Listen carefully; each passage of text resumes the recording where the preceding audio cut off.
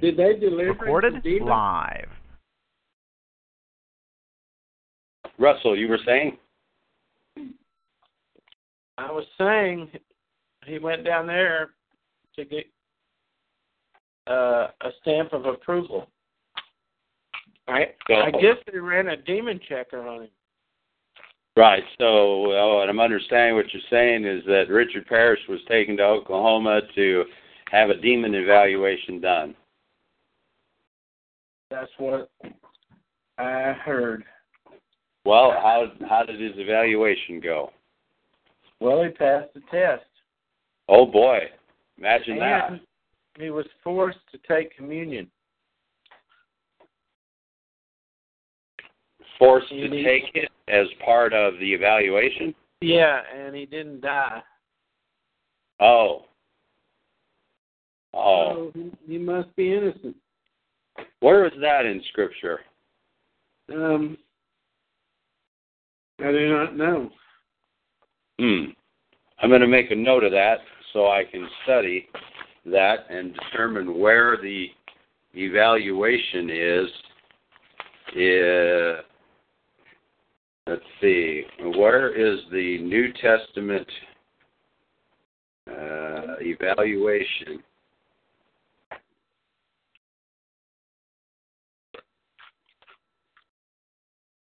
I don't even think it has to be in the Bible anymore with them. You don't think it even has to be in the Bible anymore for them? No. Yeah. Well, I think I'd be inclined to agree with you on that.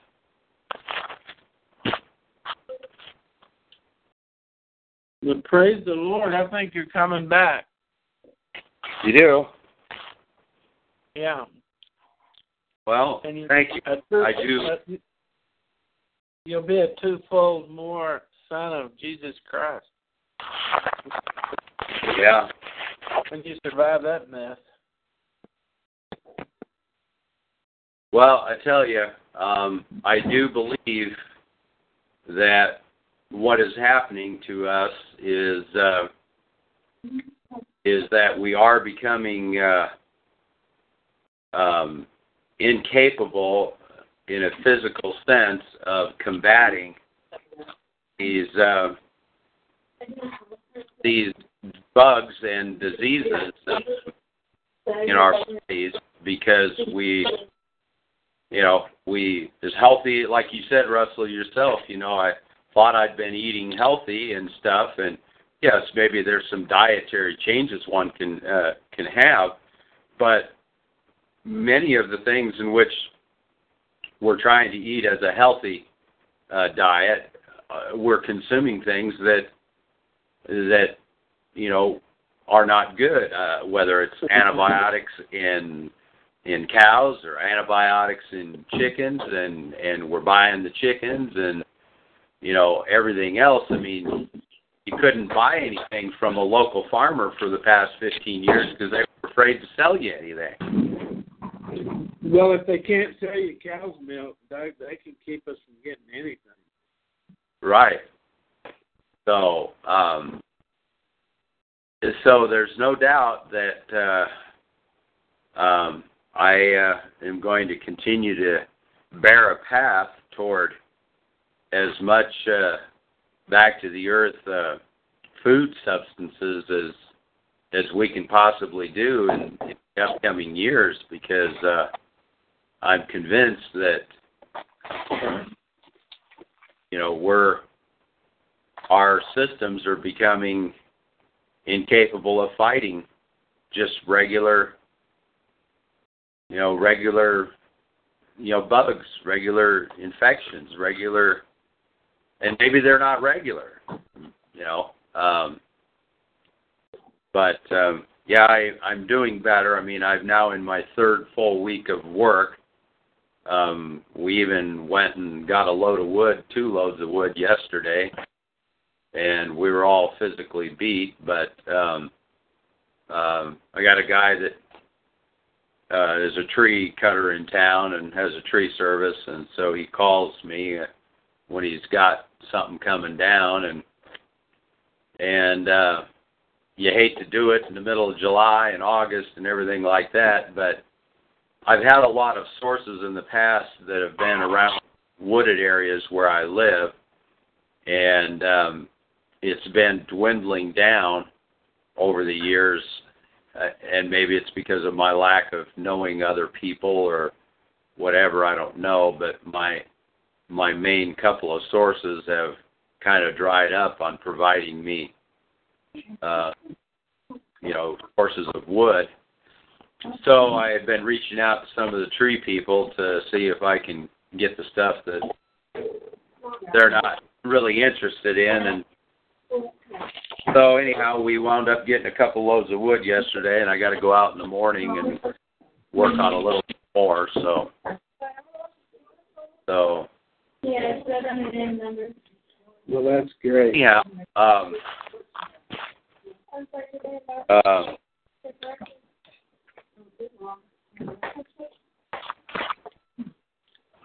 So you received those texts, and did Lance attend your son's wedding then? No, he didn't make it. Oh, yeah, I thought maybe he might have been trying to do that, but my son coming down from Louisiana stopped in Dallas and visited an ex-church member, Skylar and Jashina. And they said it's just horrible what was done to that child.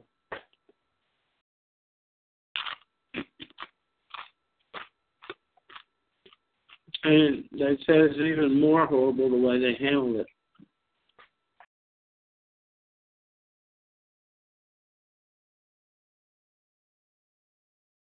Huh. And they did Branson. Those people didn't, but the church had it. But they said there was more new people. A lot of people had left it. They said even Jason now just goes through the motion and doesn't attend, doesn't do some things. And John's getting frustrated with him. And John's getting frustrated with Jason? Yeah. Because Jason's, it's just a job. Yeah. Well, it's interesting. I received one of these LinkedIn messages from Jason, and I don't know if you received one. It was an email saying from Jason Junker asking me to join his LinkedIn action or whatever. Jules got it. Jules got it also, and he asked me about it, and I said, well, I got one probably the same day you did, so I said, I guess I'm not thinking anything about it, So I didn't respond to it. What is Jules still down there? Yeah. Yeah, he missed us last week, I guess. Time differential, he forgot, and he's not here tonight. So I don't know.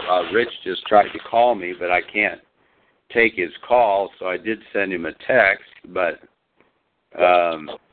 he's not responded to the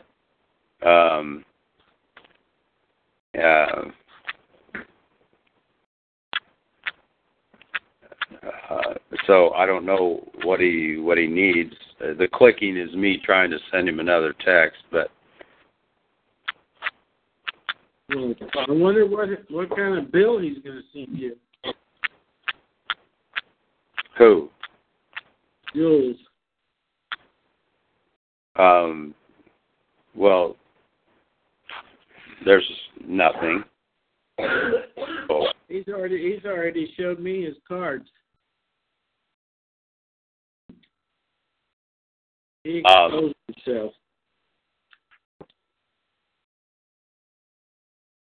I think he's crazy. He fit in real good at Scriptures for America.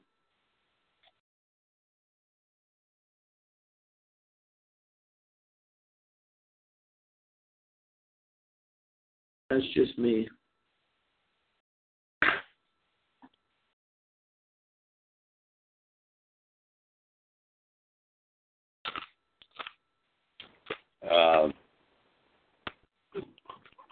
Have gun will travel.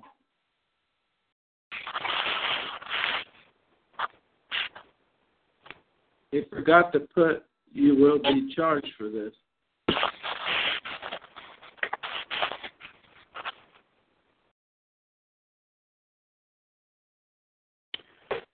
Okay, Rich is, give me a minute here. I'm going to quick... What do you hear from Ann? Yeah, believe it or not, we have been waiting for a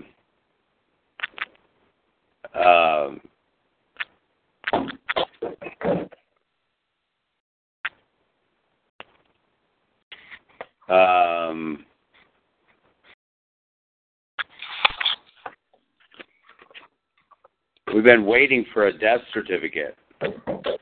All right, and so they gave me all this garbage, and Ann had called earlier, well, sometime mid last week, and they had told her that, you know, the funeral home said that everything was processed and they got the paperwork and they should have it ready for us like in a day or two. And so today I called, yesterday I called today I called, actually this morning, I called the Office of Medical Inquiry, inquired of them, and they said that has been all completed on the 26th of April, 26th of May, and that it's usually a couple of weeks. So I called the funeral director back, and they said, yeah, it's been done since the 26th, but when we got it, there's a number on there that is the OMI used the zip code for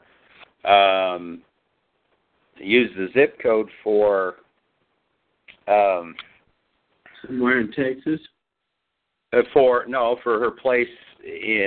They used the proper zip code, and then he looks it up in the director looks it up in some book, and so while she was talking to me, she says, but the demographics, and she said that word demographics, so she was done talking, I said, demographics? What does demographics have to do with anything? I said, we're not placing her by demographic, we're placing her, death as, Bingham, New Mexico, and that zip code is the zip code that Bingham used to have, and San Antonio now is the post office, and it has the zip code for Bingham is the same as San Antonio, New Mexico. So I said, that's ridiculous, and I think she thought about what I was saying, and I think what this guy was doing was looking up something in the demographic, some kind of a demographic section or something, and just carelessness or something, coming up with this stupid number.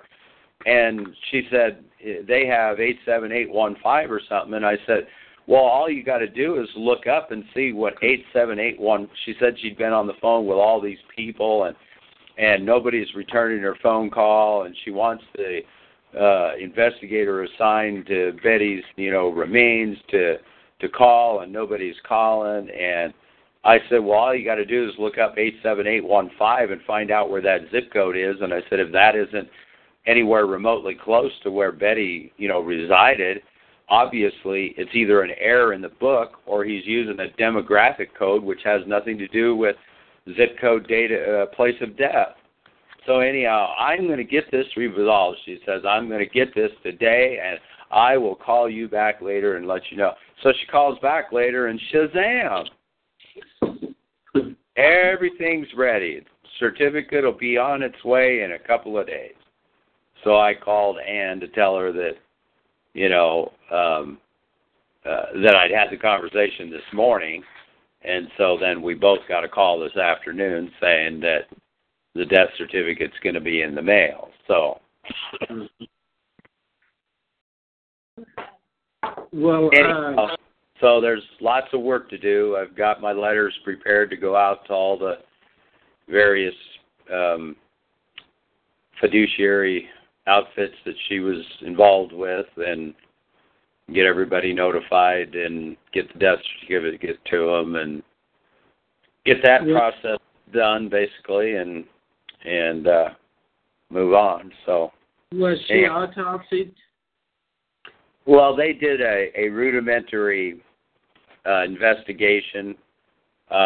When somebody dies, it's required in New Mexico if no one was present and those kinds of things, then they take them to the medical inquiry, and they're reviewed. And, of course, there we were at 12 o'clock at night on the night we got into town, and I found her. And, I said, well, we already know what her wishes are, and I don't see the need for this. And, I said we would just, be fine with her taken to the funeral directors, Daniels there in Socorro, and we'll proceed with, burial requests that she's got or final requests.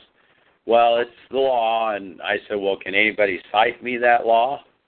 I said, I'm not trying to be, and then Ann kind of chimed in and said, well, it's all right. But see, Ann wanted Betty out of the house because she was uncomfortable with that and, the female thing and everything. And it's like, they're going to remove her. It's not like I'm asking them to leave her here, but I wasn't going to start arguing with Ann there. So the emotional thing was all kind of kicking in for her.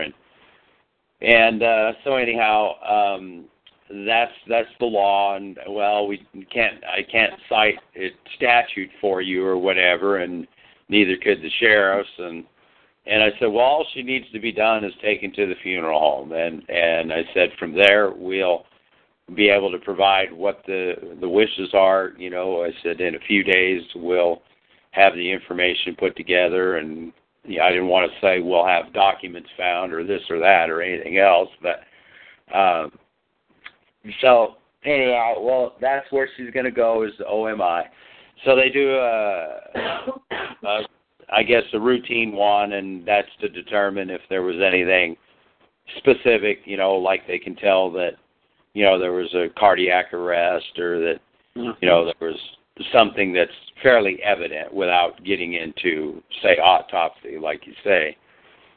Toxicology and stuff, so that's what they did, and that was the first month that she was down there, which was basically the month of April. What was the cause of death?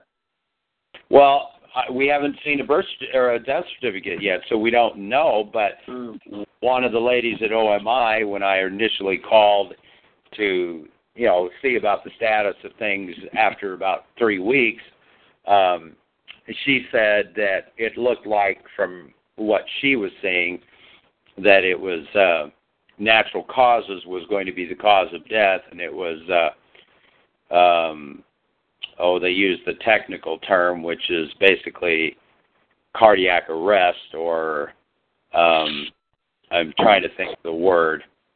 And so that's basically, what they're indicating. So I guess when I see the death certificate, I'll see the technical term again. But well, you can sure see how easy it would be to cover up a death, wouldn't it? Yeah. Well, the thing that I think I may have discussed with some is that, to me, Betty had a lot of concerns about welcome, Massachusetts, to Rich and Jules. I don't know if Jules is hooked up by microphone or phone. Well, he should be hooked up by phone, I guess. He's on phone. Good evening, you guys. Good evening. So basically, I guess the thing that she had a lot of concern for things that were going on around the area, and you know, I guess from my standpoint, if I really felt like there was things that were happening around me that were instrumental in some health issues, I might have wanted to look into some kind of a private organization that does, you know, autopsy or examination or so forth, and I might have tried to, you know, put that into my papers that I'd be taken to one of those places to be, you know, evaluated and tissue samples and things like that, so I could have a little bit more of a private determination upon, you know, what might have caused the health condition that I was plagued with.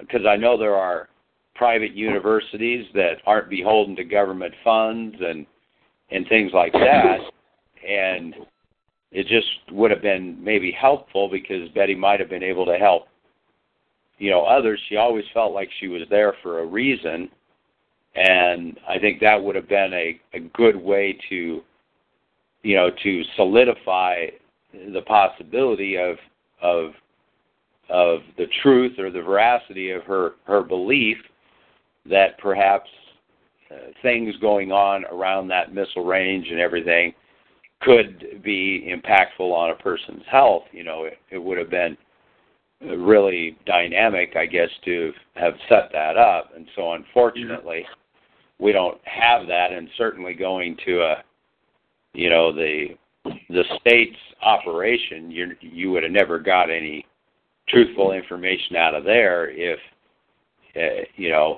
there was cause of death as a result of things around that military base there. So you'd have never got that out of the state operation. So a private institution may not even realize some of the strange things to even look for that could have been going on or could have been a cause, and they might not have been able to find it either. Well, and that's true. The only other thing is that, you know, during the research time that you have available, you know, as the person being affected by it, certainly there are you know, different groups and places that are you know, or have been active in trying to prevent or block certain things, and so certainly some of those organizations, whatever they may be, private or otherwise, I don't know, but there would be potentially a source of some people who at least are in the know or at least are considering. So if you got with certain of those that potentially could get on the right track, if you will, hunting down the scent, then it'd be a possibility. But yeah, I agree, Jules. There's no doubt. There's no guarantee. It just would have been an option to maybe been prepared to try, you know. But Betty didn't see the need for it or anything, so she didn't put it in her paperwork. So at that point, it's all a moot point, but it would be one more way to try to find out if there is something that was, you know, definitely detrimental to her health. Have you found her paperwork? Well, we've found most everything that we need. I guess at this point we're still lacking the full trust, but I've got a hold of an actual attorney name from a letter that was written that seems to be involved in the actual preparation of it. So a letter has gone out to them, and I have to, of course, follow up with a death certificate to confirm before they could, you know, fully convey any private information to me. So once that's received, which looks like it's going to be in the next day or two, then that will, materialize hopefully in balance of the document that would be the trust document from that attorney's office. So it was quite a while ago. It was 97 when it was actually first formed and created. So they should be able to provide it, but that was another little blessing that kind of came in, and it was just found in some random paperwork that I was going through in the last couple of weeks here while I've been doing better. So I'm hopeful then that I'll be able to access that, and that'll be the final piece of information that will be what's required to continue things that need to be done. So as far as that goes, I guess that's about it. But what's on everybody else's mind? Oh, I'll tell you, I think I'm going to short because an hour before this started, I say an hour because it's 5:30 at that time, I got a call from the rock shop neighbors to ask me to help them. Their car wouldn't start, and the other one's already broke down with a bad head gasket, and they were going to take off and get out of town because they spend the night. We have to, there's a missile range firing in the morning. I have to get up at 4 a.m. But anyway, I got down there and bunched up some tools and brought down there, and it was a fuel pump.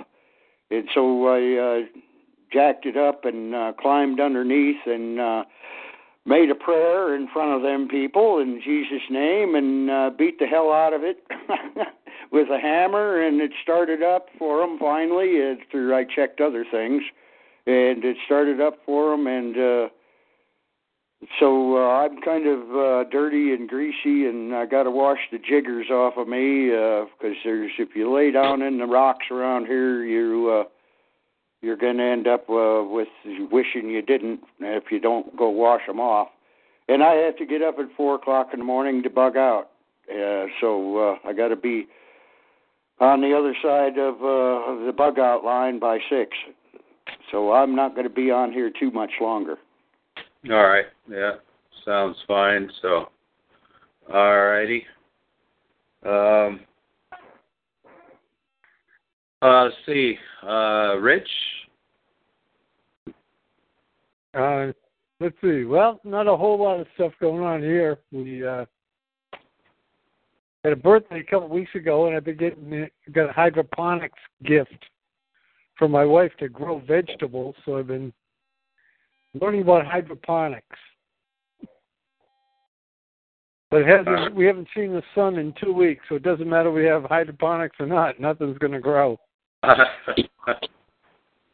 Been raining like, cats and dogs for weeks over here. Some bleak weather. So I suppose you're about ready to collect that Social Security check. We have been for a while. Oh, you have been. Yeah, I figured I'd get a couple before it went bankrupt, You're siphoning off your children's children inheritance quite early. Well, they didn't pay anything into it. You're not supposed to say that. Yeah. Well, so you had another birthday. Well, happy birthday, Rich. Yeah, praise God. Another one down. So what have you guys been up to besides searching out all the information you can on that poor old lady? Yeah, that's pretty much it. Just getting over that sickness I had, and so I'm now in my third full week of actual work, so doing pretty good that way, I guess. I can work a day without exhaustion. pretty much But recovered? I will say that I have been retiring earlier.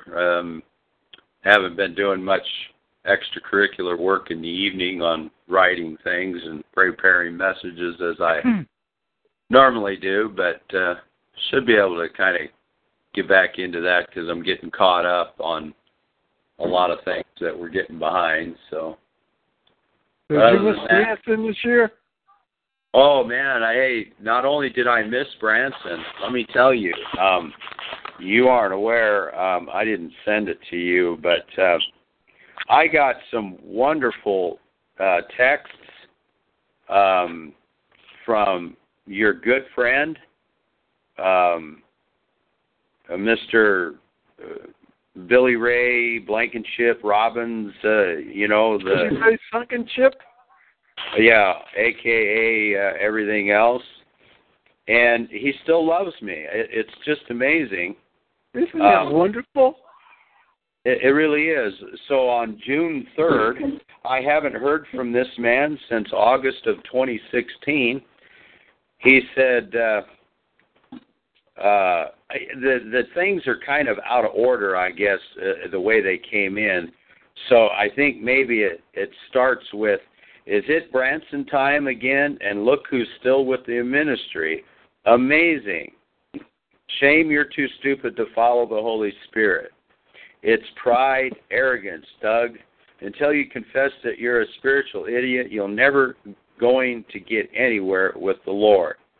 See, Doug, the problem with being a spiritual idiot is to come out of it, you have to confess that you are a spiritual idiot. You have potential. You got the hair for a good preacher. But one of the problems with spiritual idiots is their pride. And you're one of the most prideful, stupid men I've ever met. That had potential to be something. Didn't God might be able to do something with you? That doesn't make sense. But and then one of two, demons in Doug Nelson, in the name of Jesus Christ, I command you to reveal yourself to him, to make his life miserable in Jesus' name, so that his flesh might be saved when he comes to repentance. What you really need to do is research his deliverance and be set free from the bondage that are on you, that burdens you, your family will for generations to come. And whether you believe it or not, Doug, you're led by demons. I think I'm going to turn you over to those demons so that your flesh might be saved. End of the text. Gee, he thinks he's about as powerful as St. Peter, doesn't he? Well, no, I think he thinks he's as powerful as the Pope. Is he the manifestation of the demons? He is one sick son of a fill in the blank. He is. That's awful. That guy is. He's got a mental problem. Talk about who's got a demon. That's what I said. He said demons reveal themselves to you, and I think they did. I think he's it. Yep, they look at demons using text messages. Well, Russell, Rich wasn't on the line. Why don't you share with Rich what you learned this weekend? Did you go to Branson? Richard went before the Sanhedrin and was no build. He was forced to take communion, and he lived.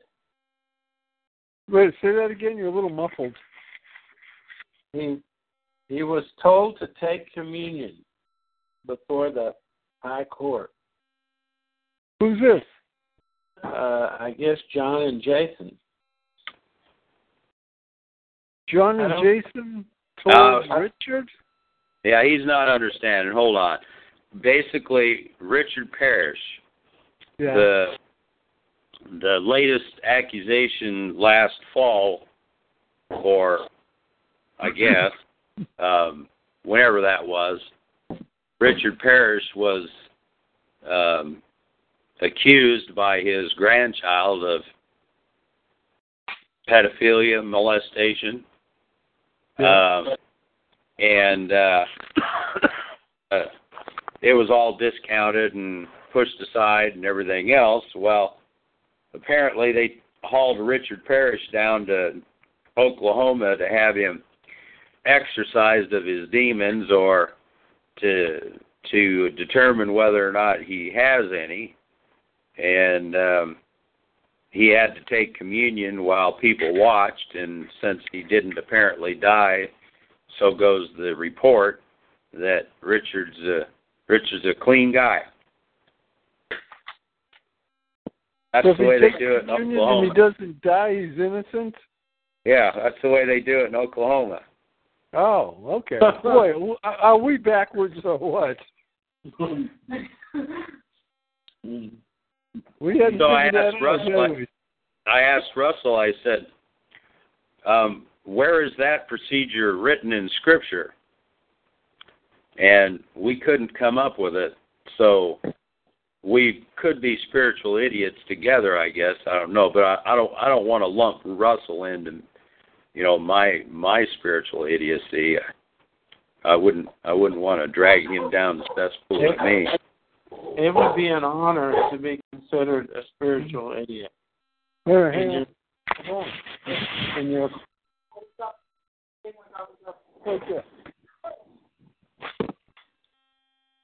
So there's more to the story, though, Russell. Actually, there is more to the story. The couple that's deeply involved in this said the acts were horrible, horrible, heinous crimes. We're not talking about just some exposure or something.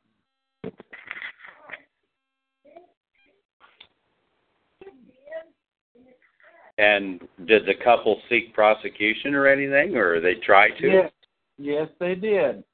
And the young 3-year-old, they cannot get a conviction on a 3-year-old witness. But they confirmed without a doubt that he had been molested.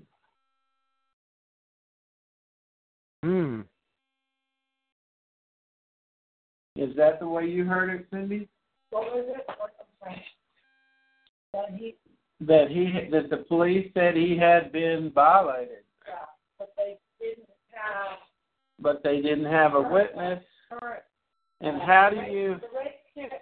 The rape kit. It was too late to get the chemicals by the time it was reported. And so basically, this is the way I understand it. He gets off scot-free because a 3-year-old's testimony doesn't matter.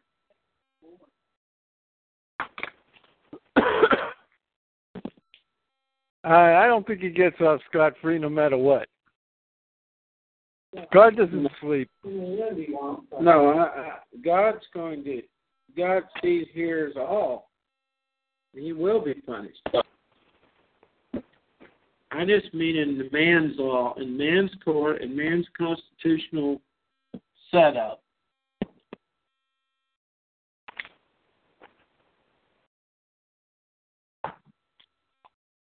And what about the information from that family that said that I guess that was a different family. Somebody stopped down in Dallas, you said. What was that? My son was coming through Dallas and had a chance to meet with the family from Fort Collins. A former church member. That's probably Rebecca's best friend. Rebecca Who's being... best friend? Huh? Whose best friend did you say? Rebecca Parrish. Or not Chambers, I'm sorry. Rebecca Chambers is Richard Parrish's daughter, married to Lance Chambers. So she's the mother of the child in question. Yes. And the daughter they immediately removed themselves from the state after notifying the police. They live in Utah now. Never to return.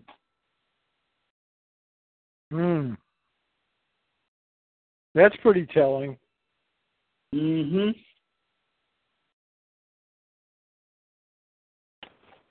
But what we were talking about was that's John Friedrich's. That's John Friedrich's test. Now, it's my understanding that he's raised by a psychologist. Is that true? Let's turn that down a little bit. Doug? Who is? John Friedrich. I'll tell you what. I talked to a brother. It's probably been at least 3 or 4 months back now, towards the beginning of the year. Had a chance to call from former ministry member also, and there was something conveyed to me in that conversation to look into John Friedrich's background. And I don't know, but I think what you're saying about him being raised by a psychologist or something, I don't know. I just know that John was adopted and raised in an adopted family. So the mother was a practicing psychologist. Okay. And he was adopted. And this would be a way I could see a psychologist handling that situation.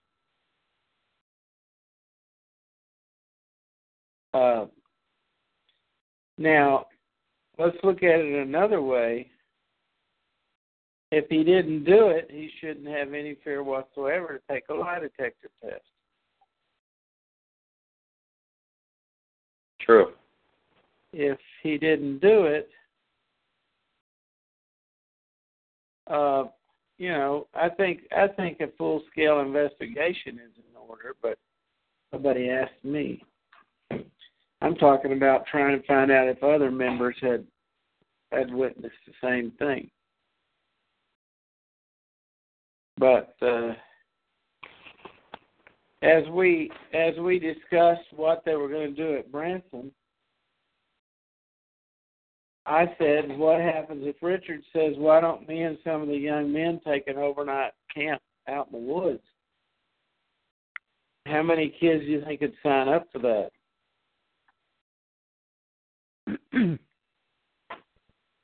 Gee, at least 25 or 30 of them. I mean, he's been exonerated because he took communion.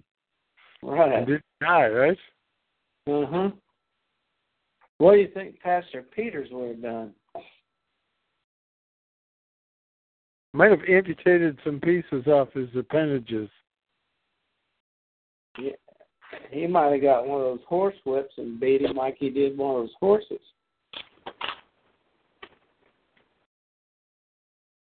Well, I tell you, it doesn't seem like evil is leaving the ministry. No, it doesn't. Well, not only that, as Russell said, that the conversation also centered around the Branson gathering is apparently, filled with new people, basically. What was that you said, Russell? They're hurting for funds. they couldn't afford the live stream or do much promotions. To which I said, well, as long as there's money in the bank for the skiing trip afterwards, I don't think they really care. Yeah, exactly.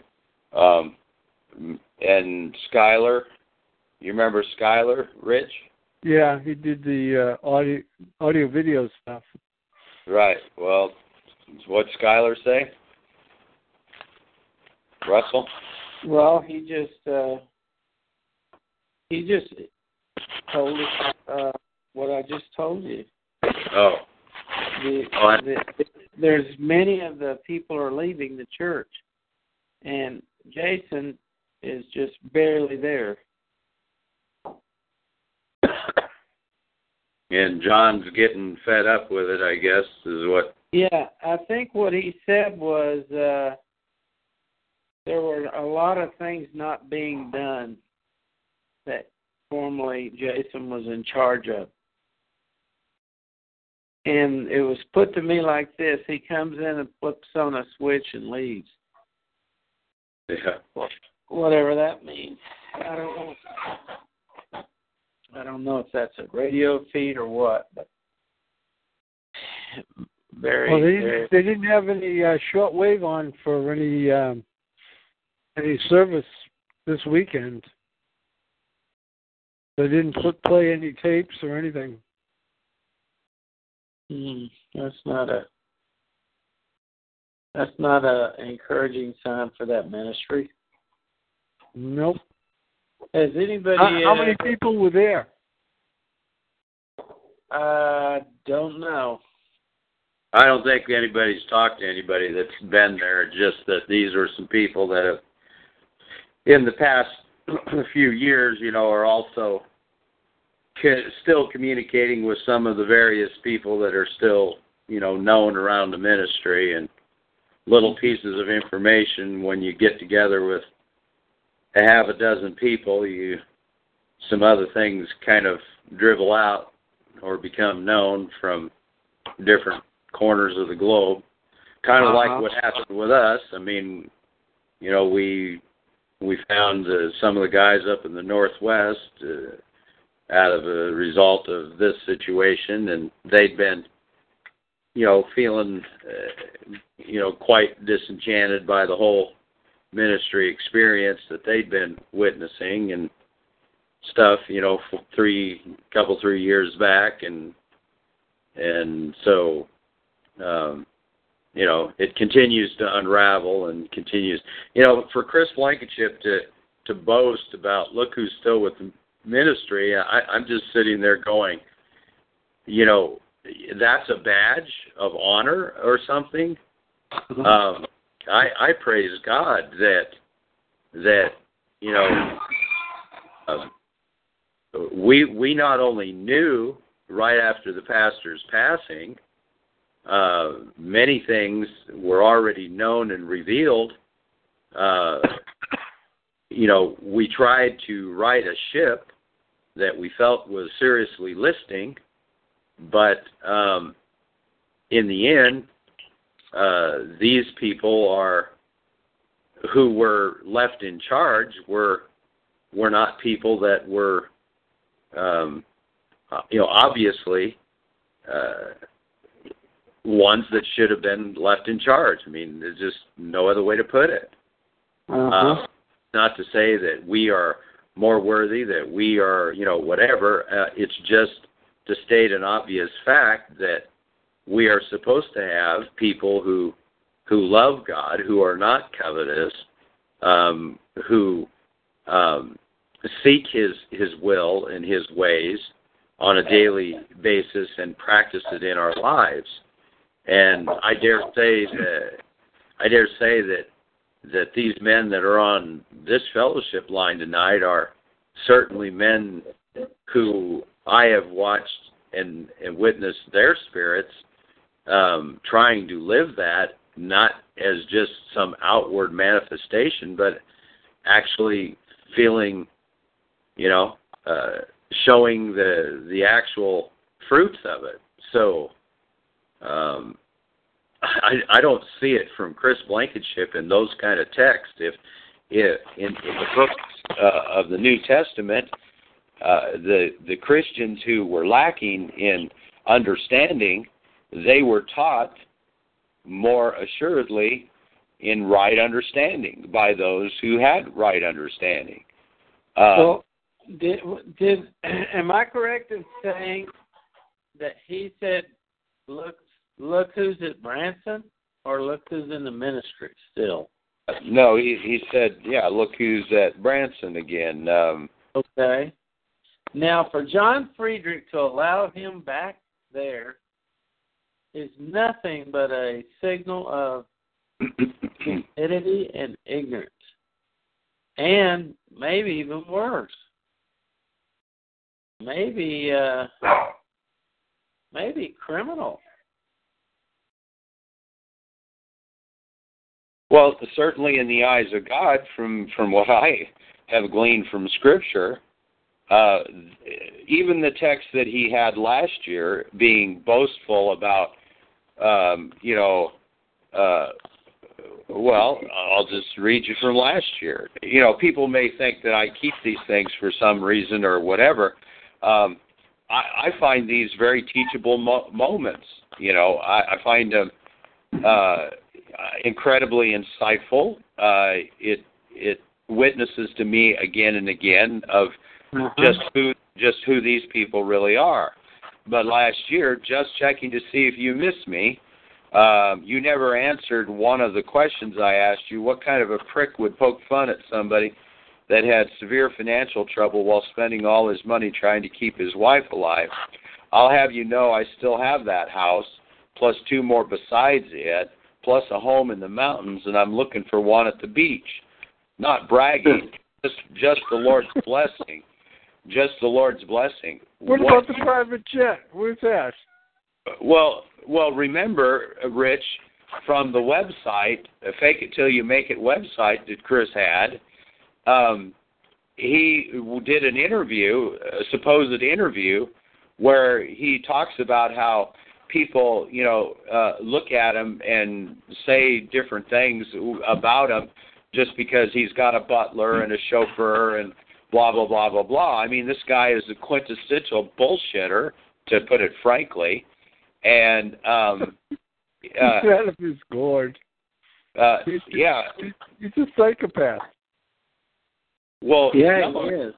This guy is truly what Pastor Peters taught us about. Yes, he is. He taught us that he's a con man. They are right amongst your love feast. And they revel in the destruction that they cause. And Kris Blankenship loves this destruction that he caused at the ministry.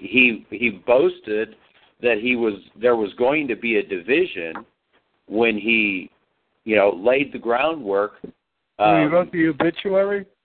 Well, he'd laid the groundwork by writing the obituary, and then solidified it with I'm convinced today that John Friedrich and Kris Blankenship planned that whole message. John was going to deliver the moving, rousing message about Christ's crucifixion, which was all copied and plagiarized, by the way.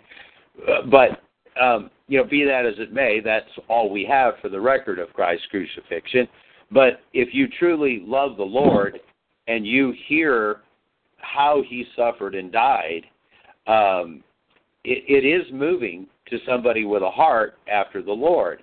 And that's what brings men to their knees in submission and wanting to serve this Creator and Redeemer in a more fervent way, because it has emotionally struck the chord of the Spirit of God in them.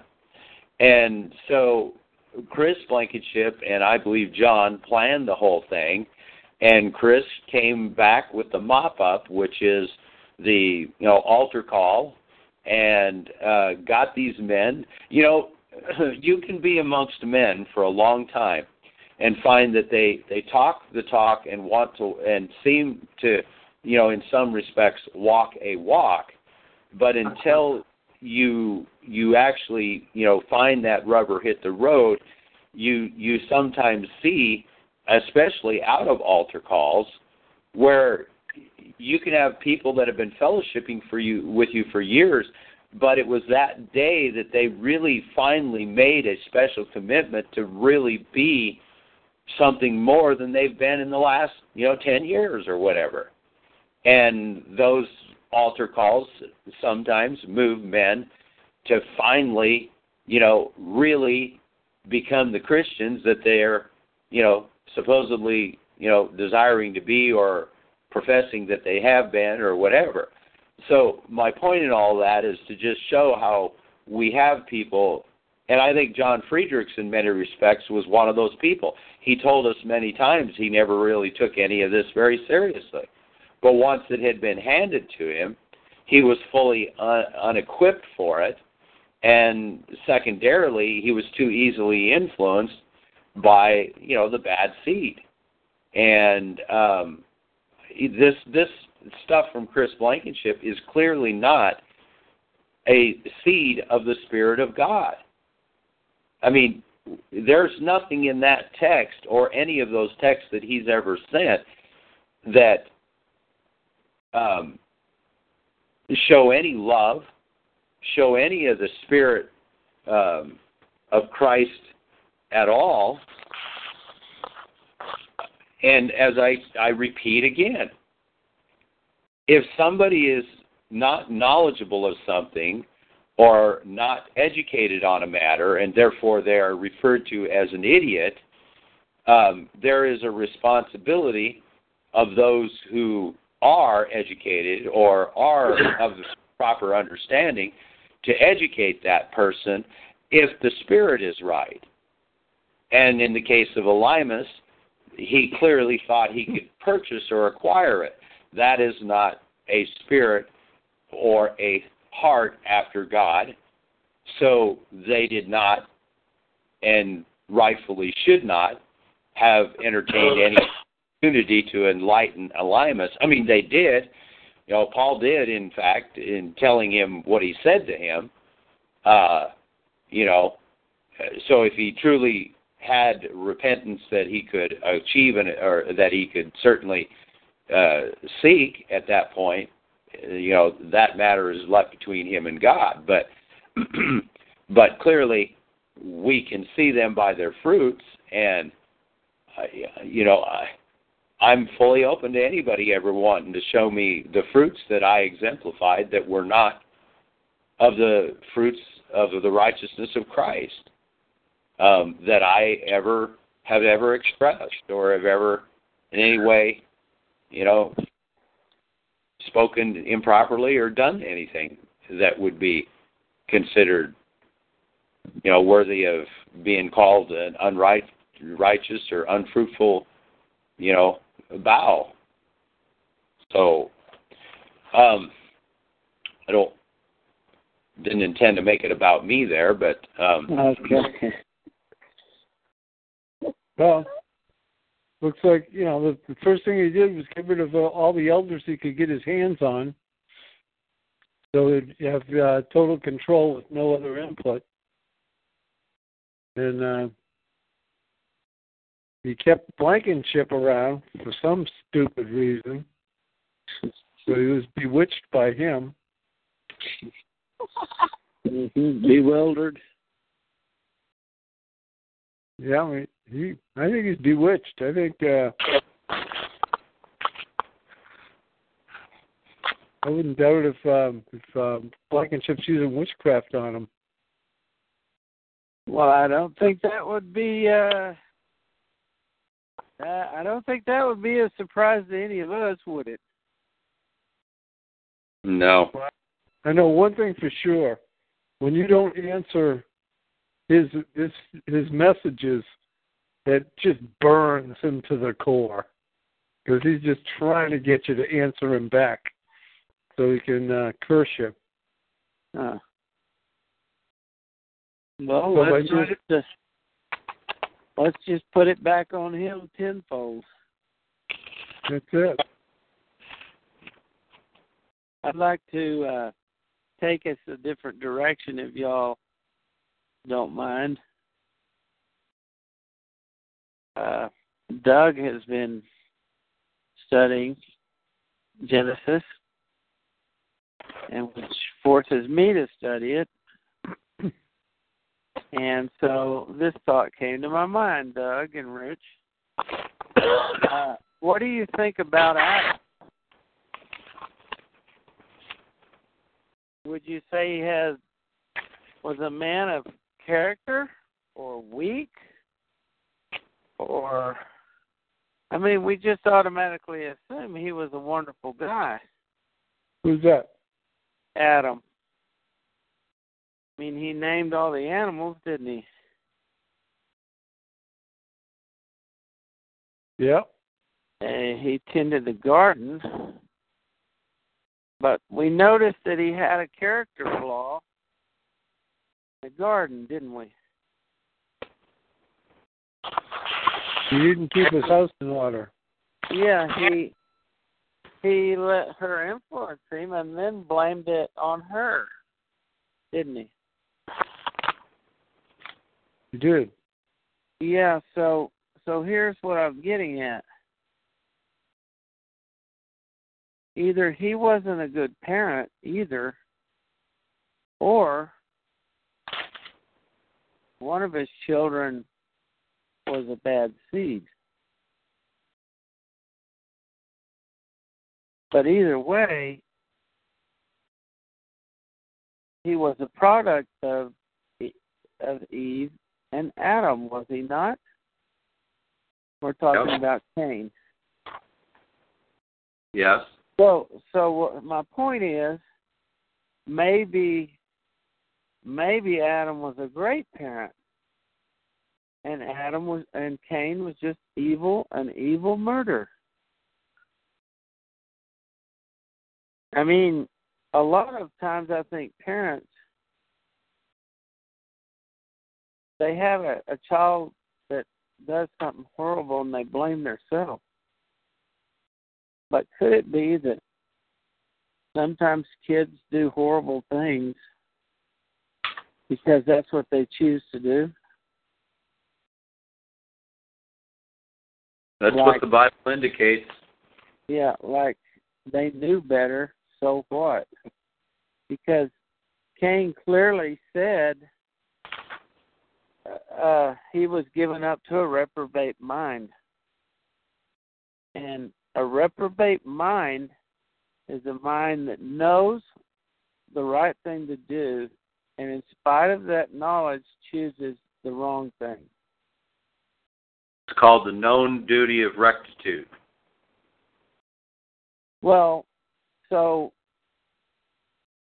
maybe Adam did a really good job. Cain just chose another way. And from the scripture, we can determine that he was jealous of his brother, wasn't he? Sure was. Yep. So that thought came to me just thinking about Adam and thinking about if he neglected Cain. We don't have any information on that, do we? No, there's little information there to glean, but it comes right back to the same question that you can ask yourself over and over and over again, and that is, if God was willing to address Cain's selfishness, Cain's jealousy, and to, in other words, like you said, in a father form, speaking to the child, says, look, you need to get this rage, this jealousy. He's not going to supplant you. You are still the firstborn of the household. But if you progress down this road of jealousies and let that jealousy overtake your emotions, then sin's going to crouch at your door and it will take you. And he no more got through saying that, it would appear from the Scripture, and he could not get that rage out of his head and that jealousy out of his head. And when his brother happened along, I think it's Jasher that gives a little illumination on the story there, and it conveys. It may not be Jasher. It may have been Josephus or something. But I read a little piece of information that goes something along these lines, that Abel, being the sheep herder, passed through some of the fields of Cain that he was, tilling or whatever, and you can almost see it right now. Brother, Jeremiah's Johnny on the spot. Where am I at here? At the top of 3 or 2? There. All right, here. That's it. Jazz, you say you don't know if that's it? Cain was a tiller of the ground and Abel a keeper of sheep, and it was at the expiration of a few years that they brought an approximating offering to the Lord. Cain brought, I don't think it's in this, Jeremiah, Cain is offering. See, I think it may be in Josephus. That seems to be what's kind of hitting my mind rather than Jasher. How about the Book of Enoch? It could be that too. But essentially, the way that I recall the story being relayed in that particular writing was that he's coming across the field of that Cain is tilling, and you can see this right now. Rich and I are brothers, and here comes Rich's sheep trodden through my newly plowed, pasture or vineyard or field, and it's like, hey, can't you take them stupid sheep and go somewhere else with them? Do you have to drive them through, this place where I'm working? So you can see very easily how that would be, quite unnerving and unsettling to, a couple of brothers toiling away, and he's just wandering, Rich is just wandering around with his stupid sheep, and he's just wandering through my field, and I'm sweating on the ground here trying to till this thing and everything. And was a jackass. And I could see that thing just completely playing out like that, and two brothers being quite at odds over such a situation.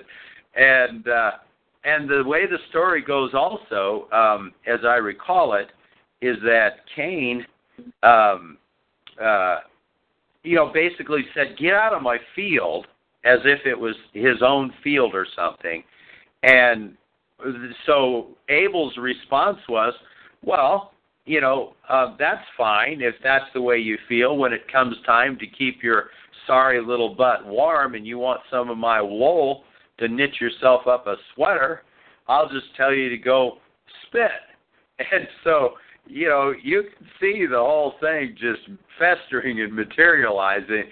And perhaps Cain, the only thing that makes me think that, maybe this isn't the proper rendition, if you will, is because God says in the Scripture, it says, he did not rightly divide. And I was thinking, if Cain brought of the field that had been trampled on or something by the sheep and brought that as a sacrifice in a way of showing God, look what, Abel is doing unto the bounty, and that's why I say the only thing that kind of makes me question that possible theory or story, in some degree, is that it seems to be evident in the Scripture that God's biggest issue was that it was not rightly divided, and that that translation could be incorrect, and I just don't know it because I'm not a Hebrew scholar and I don't have Hebrew writings in front of me. So,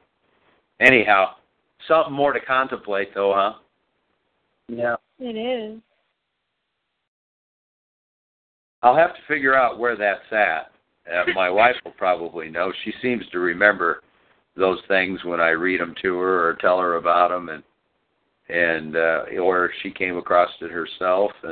But the possibility remains. Adam was our forefather. Yes. Life was breathed in him. A woman was created from him.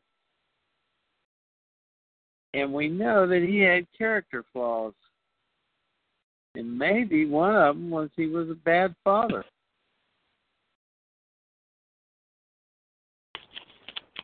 It doesn't speak to that at all. Well, the reason I say that is it's his son that's killing his brother. And very few of us have children that kill their siblings.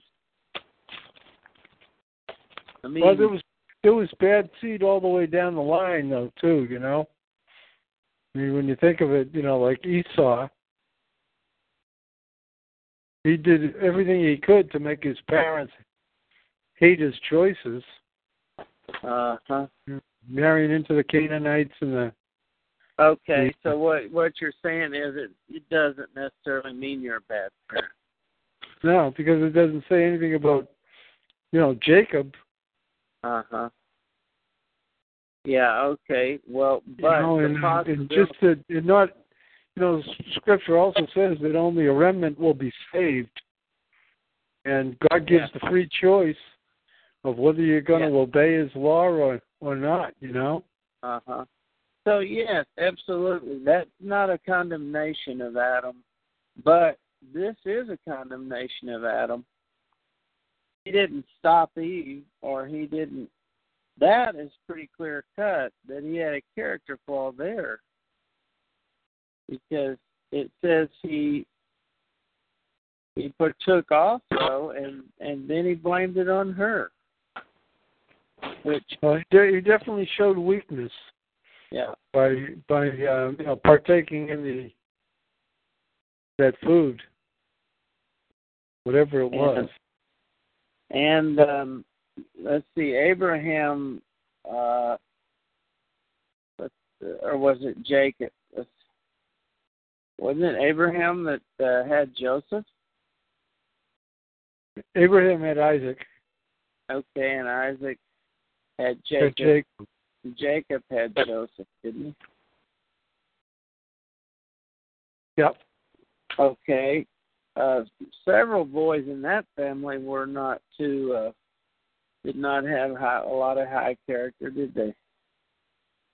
They were also products of their mothers too, and he had 4 wives? A couple wives and concubines, and because I think they wanted to murder Joseph as well, and one of them talked him out of it. I think Reuben might have stood up for him. Yeah. So there's and of course he lost the birthright. Yeah. They lost the firstborn's thing. For being bloodthirsty. And Esau definitely wanted to murder Jacob on many occasions, didn't he? I didn't hear the question, Russell. I said Esau wanted to murder Jacob many times, didn't he? Yeah, he did. So yeah, there's a good case for sometimes they're just bad kids, no matter what the parents do. Yeah, the bad seed was in the line. Well, it's obvious from that scripture, and maybe this is what you're trying to get out of this too, Russell, is that propensity to be a bad seed is in every one of us. And I think this is what God said to Cain quite succinctly is that I'm just going to go to Genesis 4, and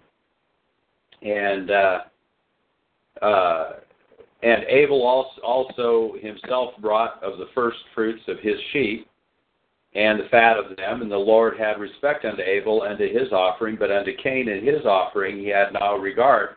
Wherefore Cain was exceedingly wroth, and his countenance fell down. Then the Lord said unto Cain, Why art thou wroth, and why has thy countenance cast down? If thou do well, shalt thou not be accepted. And if thou does not well, sin lies at the door. Also unto thee his desire shall be subject, and thou shalt rule over him. God is clearly conveying the first principle that he's been trying to teach his created since the beginning. If you do that which is good and right, success is yours. If you do that which is wicked or slothful, you're going to reap the rewards of it. You may not, in some respects, see the evidence of it in a negative way, because you may prosper, you may become rich, you may be all sorts of things, but in the end, as Christ said, what does it profit a man if he gains the whole world, but he loses his soul? So this is about the soul that he's created.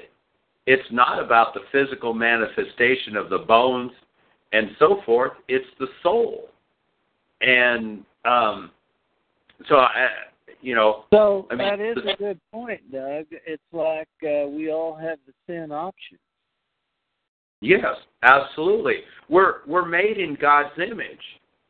God certainly understands wickedness and unrighteousness. He certainly understands things that can be destructive. He certainly knows that that two elements can be put together and cause great damage. I mean, so if he can cause an earthquake to create great damage, or he can cause the elements to converge and come down in raining hail and fire and brimstone, he certainly knows these things. And as Christ said to the apostles, you know not what spirit you are of. We have great power in the Spirit of God. And it goes right back to this Kris Blankenship. If you truly are desiring to live and be in accordance with the will of God, these kinds of thoughts and sentiments and so forth carried forth on these kinds of texts are not characteristic of characters of our Creator. One thing I didn't get read last week, and it does tie into all of this. I want to read you guys something.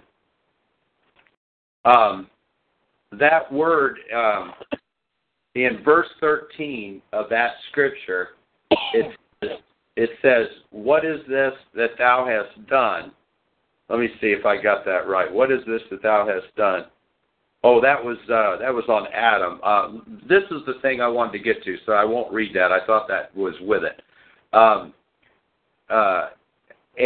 Professor A.E. Waite did a writing on the Holy Kabbalah, and on page 286, this is what he wrote. And this kind of all comes together on the whole seed line thing, which, remember how when I did that last newsletter article for the ministry, Richard Parrish had a significant problem with that article, because I referred to this very story here of Cain and Abel, and how God was telling Cain, to do righteously. And the seed line doctrine basically conveys that Cain, is, of a conjugal union with the serpent, etc. And this is what it says, quote, the serpent, so this is from the Kabbalah, the holy, quote, holy Kabbalah. And Professor A.E. Waite did these studies on this, and this is what he wrote, quote, the serpent showed Adam all the pleasures of the world. These intimations depend from a thesis which recurs many times from the Zohar. Zohar, of course, is a book of the Talmud. It is testified by the colleagues, meaning the rabbis, that the fall of man was one of sin with a woman. In the normal sense which attaches to this expression, it is added almost immediately that sexual desires have coupled all evils out of a correction or modification follows in the course of debate. I mean, you can't even follow this, can you? It's just, but well, this is what... the Talmud, I don't believe it anyway. It's from the Holy Kabbalah. Well, I don't believe it either, but this is what people do believe when they believe the things that they believe. That's my point, so hear me out. The serpent showed Adam all the pleasures of the world. These intimations depend... Now, get this. These intimations depend from a thesis which recurs many times from the Zohar, the book of the Talmud. Yes, Rich. It is testified by the colleagues, being the rabbis, that the fall of man was one of sin with a woman. In the normal sense which attaches to this expression, it is added almost immediately that sexual desires have caused all evils out of a correction or modification follows in the course of debate, namely that in themselves sexual desires, they are good or evil according to the spirit which inspires them. You know, God's word says the love of money is the root of all evil. But I digress. Quote, seeing that it is to Eve that sin of a sexual order was first imputed, the question is, who instructed or initiated her? The answer is that the serpent, Samael, had carnal relations with her and injecting his defilement into her. Adam, not being affected until she communicated in turn with him, apparently by osmosis, she cohabitated with Samael, who corrupted her, and by him she became with child, bringing forth Cain. A footnote here by A.E. Waite says this, quote, the story of this cohabitation is of Talmudic origin and will be found in the tract Sabbath, among other places. It is also of rabbinic authority otherwise, and is stated by R. Abram de Seva in his commentary on the Pentateuch. The Midrash affirms both Adam and Eve were defiled by the serpent. Finally, it is mentioned categorically in the paraphrase of Jonathan ben Uziel that when Adam knew his wife, she had conceived already of the angel Samael, the snake serpent, apparently as a result of the dual intercourse she brought forth Cain. So the point is, the whole story that so many people, Israelite identity people, have even glommed onto is a story straight out of the Talmud. Yep. And in the Talmud, she is referred to as Lilth, Lilth. Form of that is Lily and Lilth. And whenever you see that Lilth, it's been my experience, it's not a good thing. It's not a good woman. So, we should ask ourselves a question in my mind. If that story were true, which so many in the Israelite identity actually do believe, if that story were true, I want to ask the question, why would God say to Cain The Lord said unto Cain, Why art thou wroth, and why is your countenance cast down? If you do well, will you not be accepted? But if you do not well, sin lies at the door. Why would God even care to take this serpent son and try to mold him into anything remotely like a child of God? Can somebody answer me that question? Well, I can go one up. If you go on and read the next chapter, I think that Eve says she got a son from God, referring to Cain.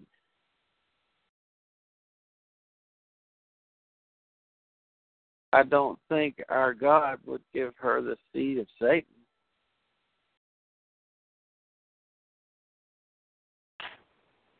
Well, it looks like God was trying to give Cain an out for repentance. And he did the same thing for David. But he had to pay for his, he had to pay for his sins. Now, having said that, God clearly created Esau in the womb. I mean, is that referring to DNA? I mean, God knew everything while he was still in the womb. Yeah. And Esau's choices showed him to be a reprobate. Yep. And I can be a reprobate. Anybody can be a reprobate. So could Russell. Well, Blankenship said you're a reprobate. Well, yeah. I mean, and the choice is upon us. Yep. And this is the biblical story from the beginning to the end. It never changes. Uh-huh. Only thing that changes is what people try to do with doctrine and theology. Well, and especially don't forget, Doug, that is a process. That is a process to learn to control sin, to keep it from breaking the door down. I mean, doing the right thing.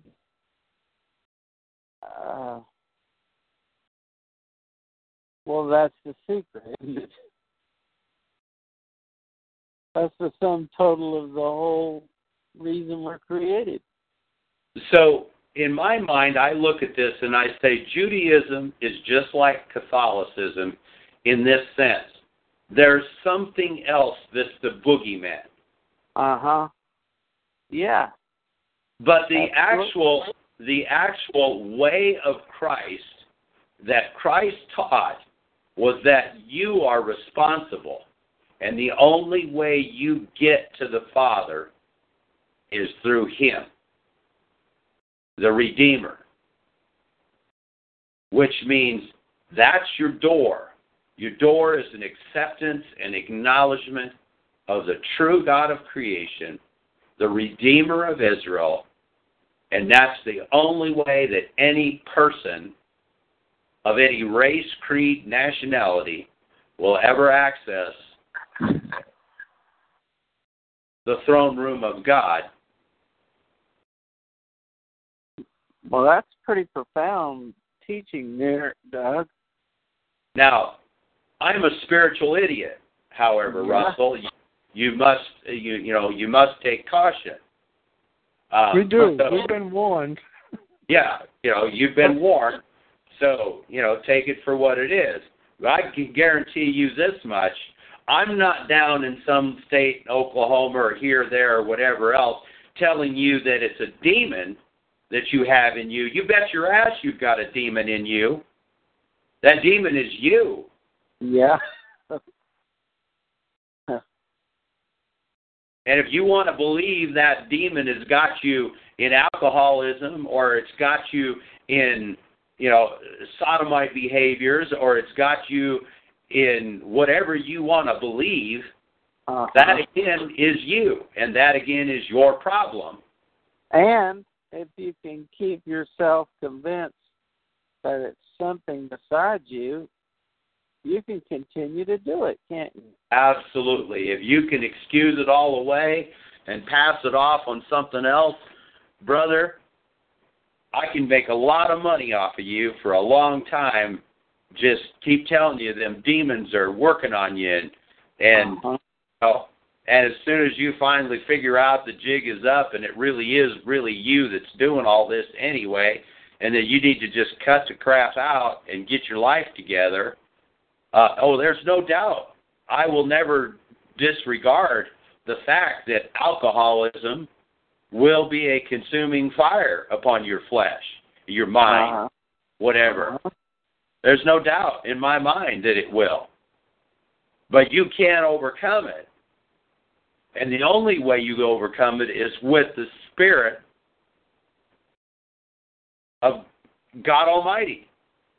And as I started out tonight talking about, spiritual and so forth, you go to the book of Revelation, and what do you find?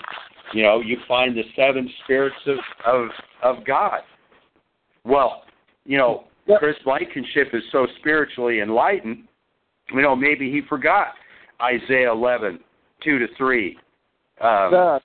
What do you suppose it costs to get a demon expelled from a real good demon expeller? Well, by the look of the website of that outfit down in Oklahoma, it looks like they're, one of the primary functions of the website is to get your donation or get your free will gift or offering, and apparently you don't come to you don't get to the power to expel those demons unless you've given something. Well, that's Catholicism 101. Do you think they have coupons or specials? I really don't know. Maybe a banner that comes across. I spent about 30 minutes at that, or 30 seconds at that website, and saw all the donate now and pay now, pay here buttons. That was all I needed to know. So we take Visa, MasterCard. Just go to Bitcoin. Yeah, even your firstborn, if you'd like.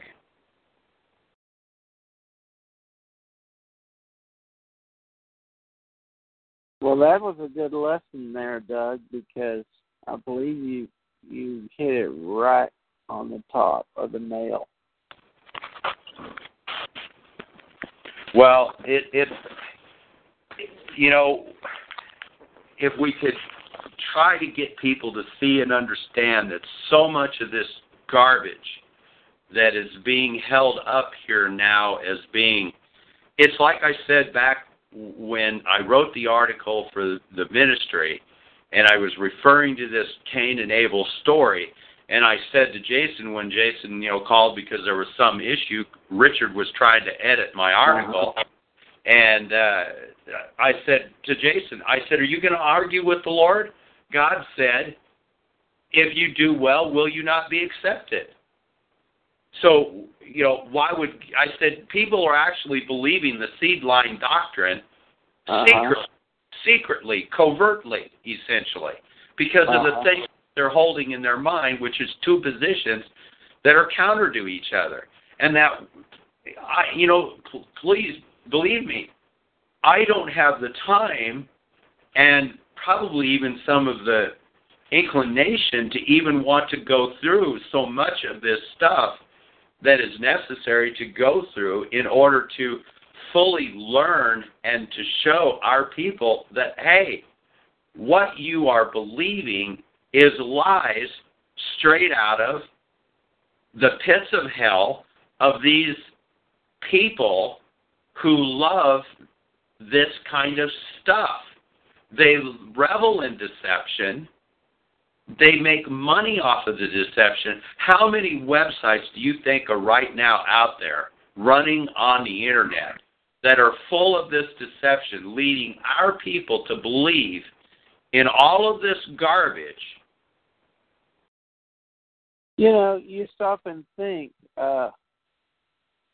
you stop and think that this message, that one sentence that God said to Cain, the essence of it was,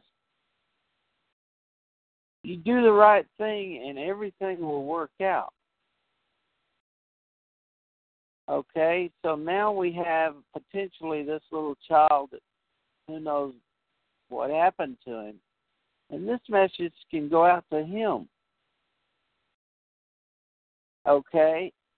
And what I mean by that is we all get bad things happen in our life. And a bunch of it was beyond our control, right? Absolutely. Some of it is, yes. And God says, you do the right thing. And you'll master sin. You can master sin. You can control that. That little child couldn't control what happened to him, but Cain could control that situation by doing what God told him to do. Right? Right. And so, no matter what any of us has had happen in our past, the psychologist dredges this stuff up and wants you to remember it. But really, you don't have to remember that crap. You best forget it and just live righteous, is what God is essentially telling Cain. Just do the right thing. You screwed up. Or something didn't go right. But here's the solution. I mean, that's encouraging, I think, to all of us. Well, absolutely. And it's just like the statement from Kris in the text. It says, whether you believe it or not, Doug, you're led by demons. No, I can tell you something, Kris Blankenship. I am led by the Spirit of Christ. I am led by the Spirit of God which dwells in me. You are led by the demon which you desire to be led by. Yeah. That's the fact of the matter. So, I'm going to follow righteousness, and Kris Blankenship can follow whatever he's following, whether it's the group in Oklahoma or whatever, seducing spirit he's following. Uh-huh. But I would much rather have you three here and my son, my wife, and your wives and so forth in fellowship with me than I would have 10 Kris Blankenships. Oh, 10 times Kris Blankenship. Because I can guarantee you, if I had 10 of them, if I had 10 of them, I would be found in the position of Cain and Abel. But I would believe that my anger being sought out to slay those 10 demons, God would consider to the glory of his name.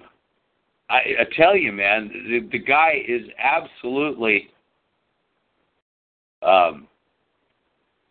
he is absolutely a child of wickedness. And he has been masquerading as a child of light for a long time. And he's chose that path. He hasn't done a very good job masquerading, though. Well, he is to some people. Yeah. He is to some.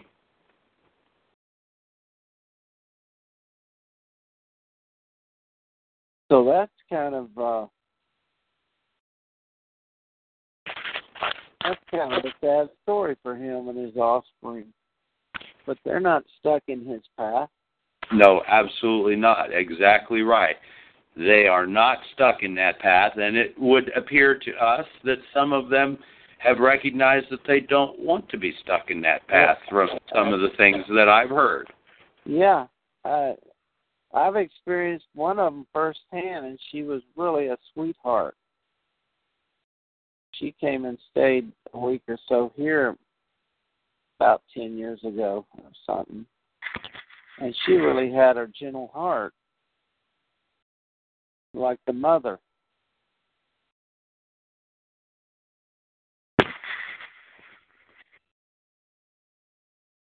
So anyway,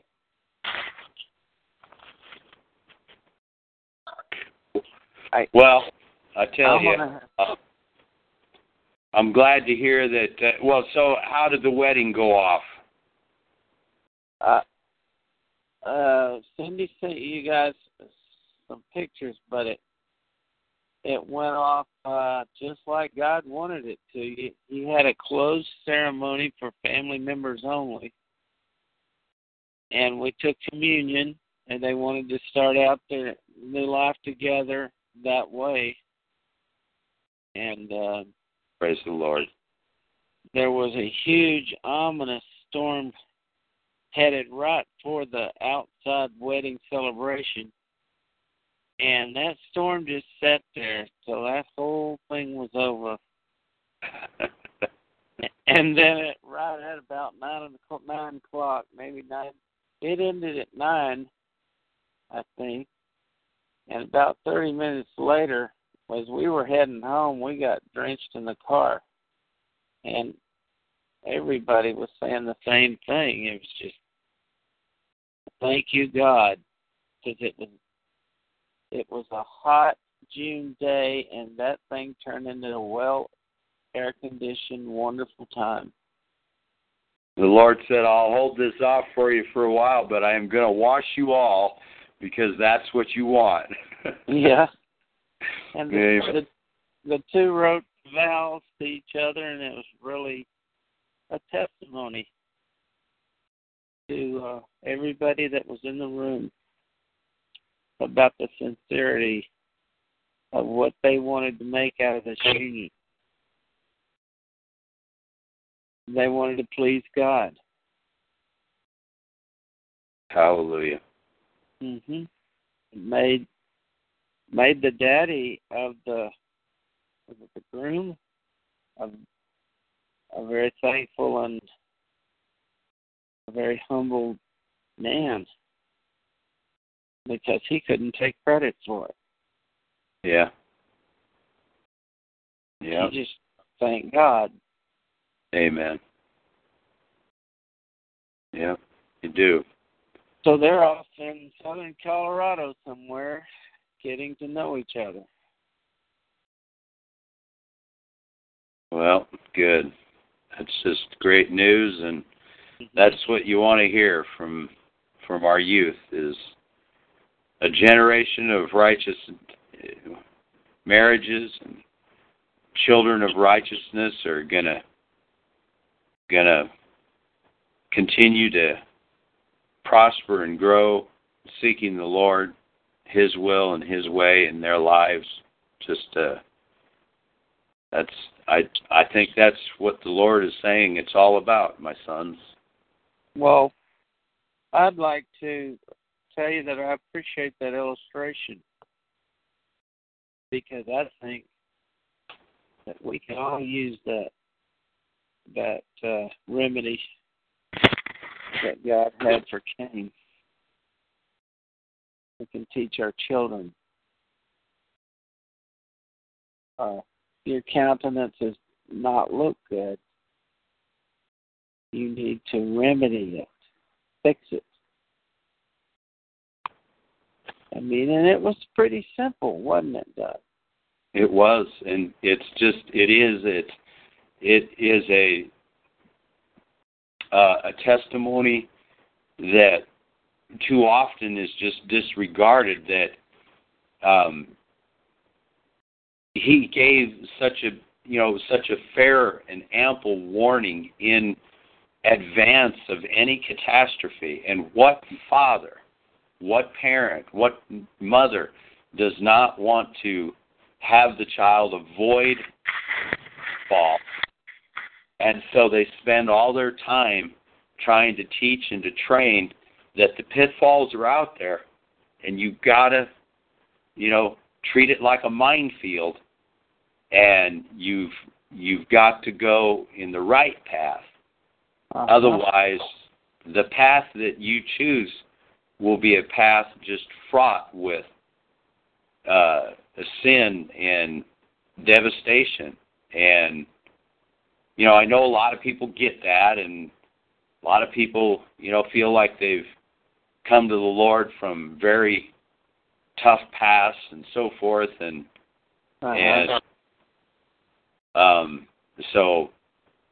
but it's just the way God tried to avoid the catastrophe well in advance, just by looking upon his countenance.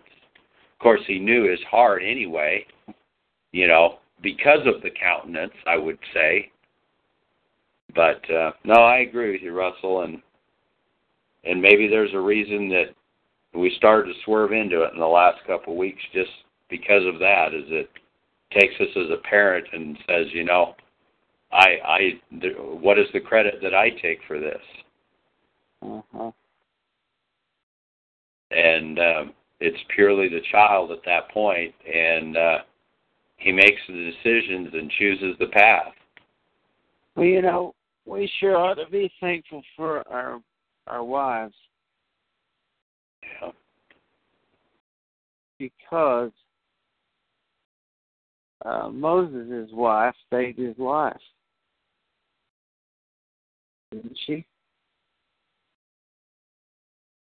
Didn't God speak to kill him? And she corrected that disobedient situation very quickly. Right? I didn't hear what you said. What situation corrected? His circumcision.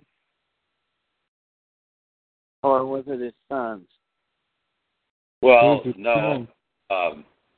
No, Zipporah, she had no desire for the circumcision. She but didn't she do it? Yeah, she circumcised the son. Yeah, she did. I can imagine that was quite a scene. The kid must have been at least a teenager. The mother running after him with a knife, that must have been very interesting. But Moses refused to do it, didn't he? He didn't do it. And so it clearly says there that God was going to kill him. And that Zimorah hopped up and chopped up. It's like Phineas. This man saved what? 75,000, 350,000. I don't remember the number. By stopping this bad behavior. Right. So anyway, well, I'll have to discuss that on another Tuesday night. Well, all right. Yeah, it's getting to be later at 9:30 this year, so well, let's have some closing prayer. I'll go ahead and begin. Somebody else wants to have some prayer. Heavenly Father, do thank you for the opportunity to fellowship with these brothers and sisters of mine. Father, we do thank you for the blessing that you bestowed upon the King family, and we pray for Texas and Amber in their new marriage, Lord. We just say, Lord, continue to protect and guide them in everything as they have asked. Lord, give them exactly what it is that they have asked, which is to live everything for you and to live in trusting their lives to you.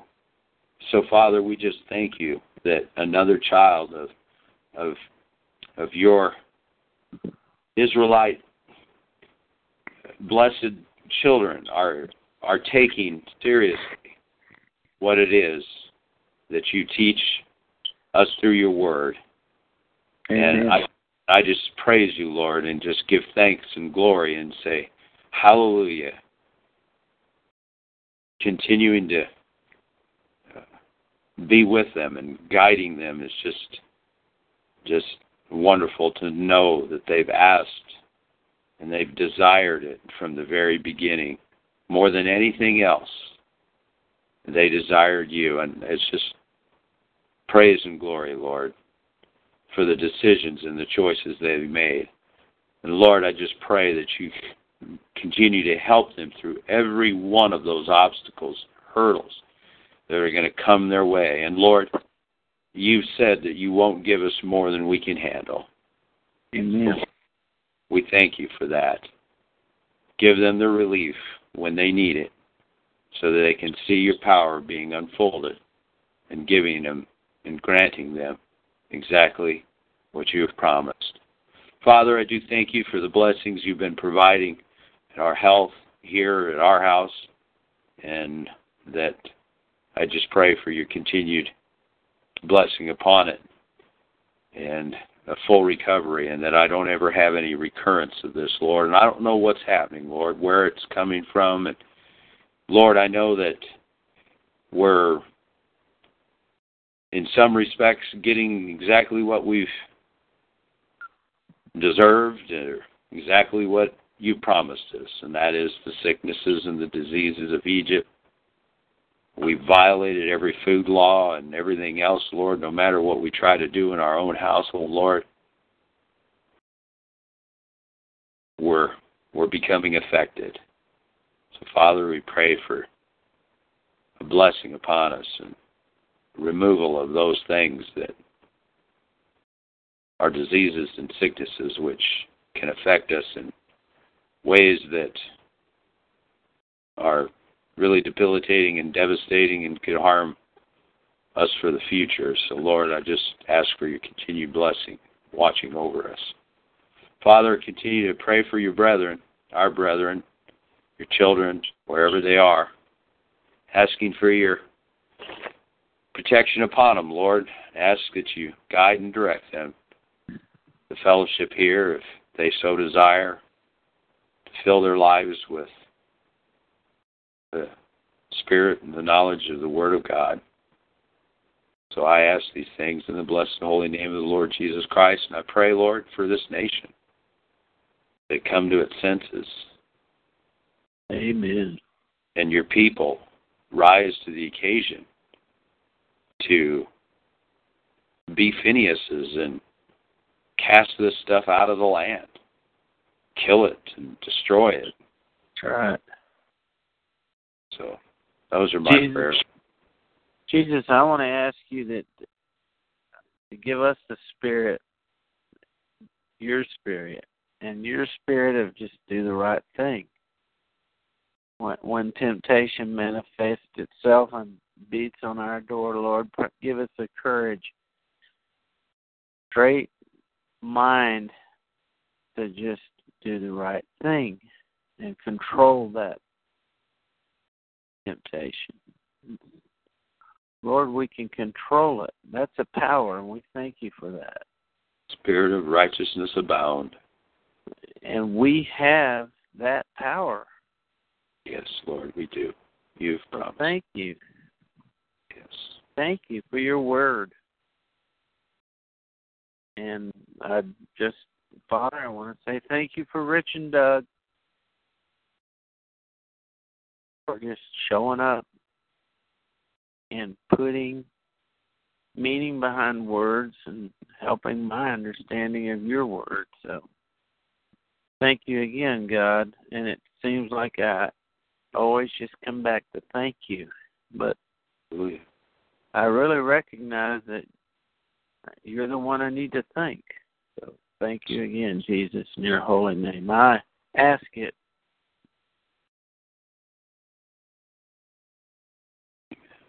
Hallelujah. Heavenly Father, we thank you for this new marriage that you've just performed. Yes. We ask your blessings upon that couple. We ask that you bless them with many children to rebuild the kingdom. Amen. Increase the men like a flock. Hallelujah. We're looking for a lot of strong men. Amen. Heavenly Father, we thank you for the blessings over our family, your protection, your love. And Father, we ask that you cast that demon out of Brother Doug. Yes, Lord. Thank you, Lord. In the name of Jesus, you are awesome. Thank you, Heavenly Father. Amen. Amen. Amen. Amen. Amen. Well, all righty. Well, you guys all have a great night and a great week, and we'll be back here next week. So, good night. Good night, guys. Good night, everybody. Good Good night. night.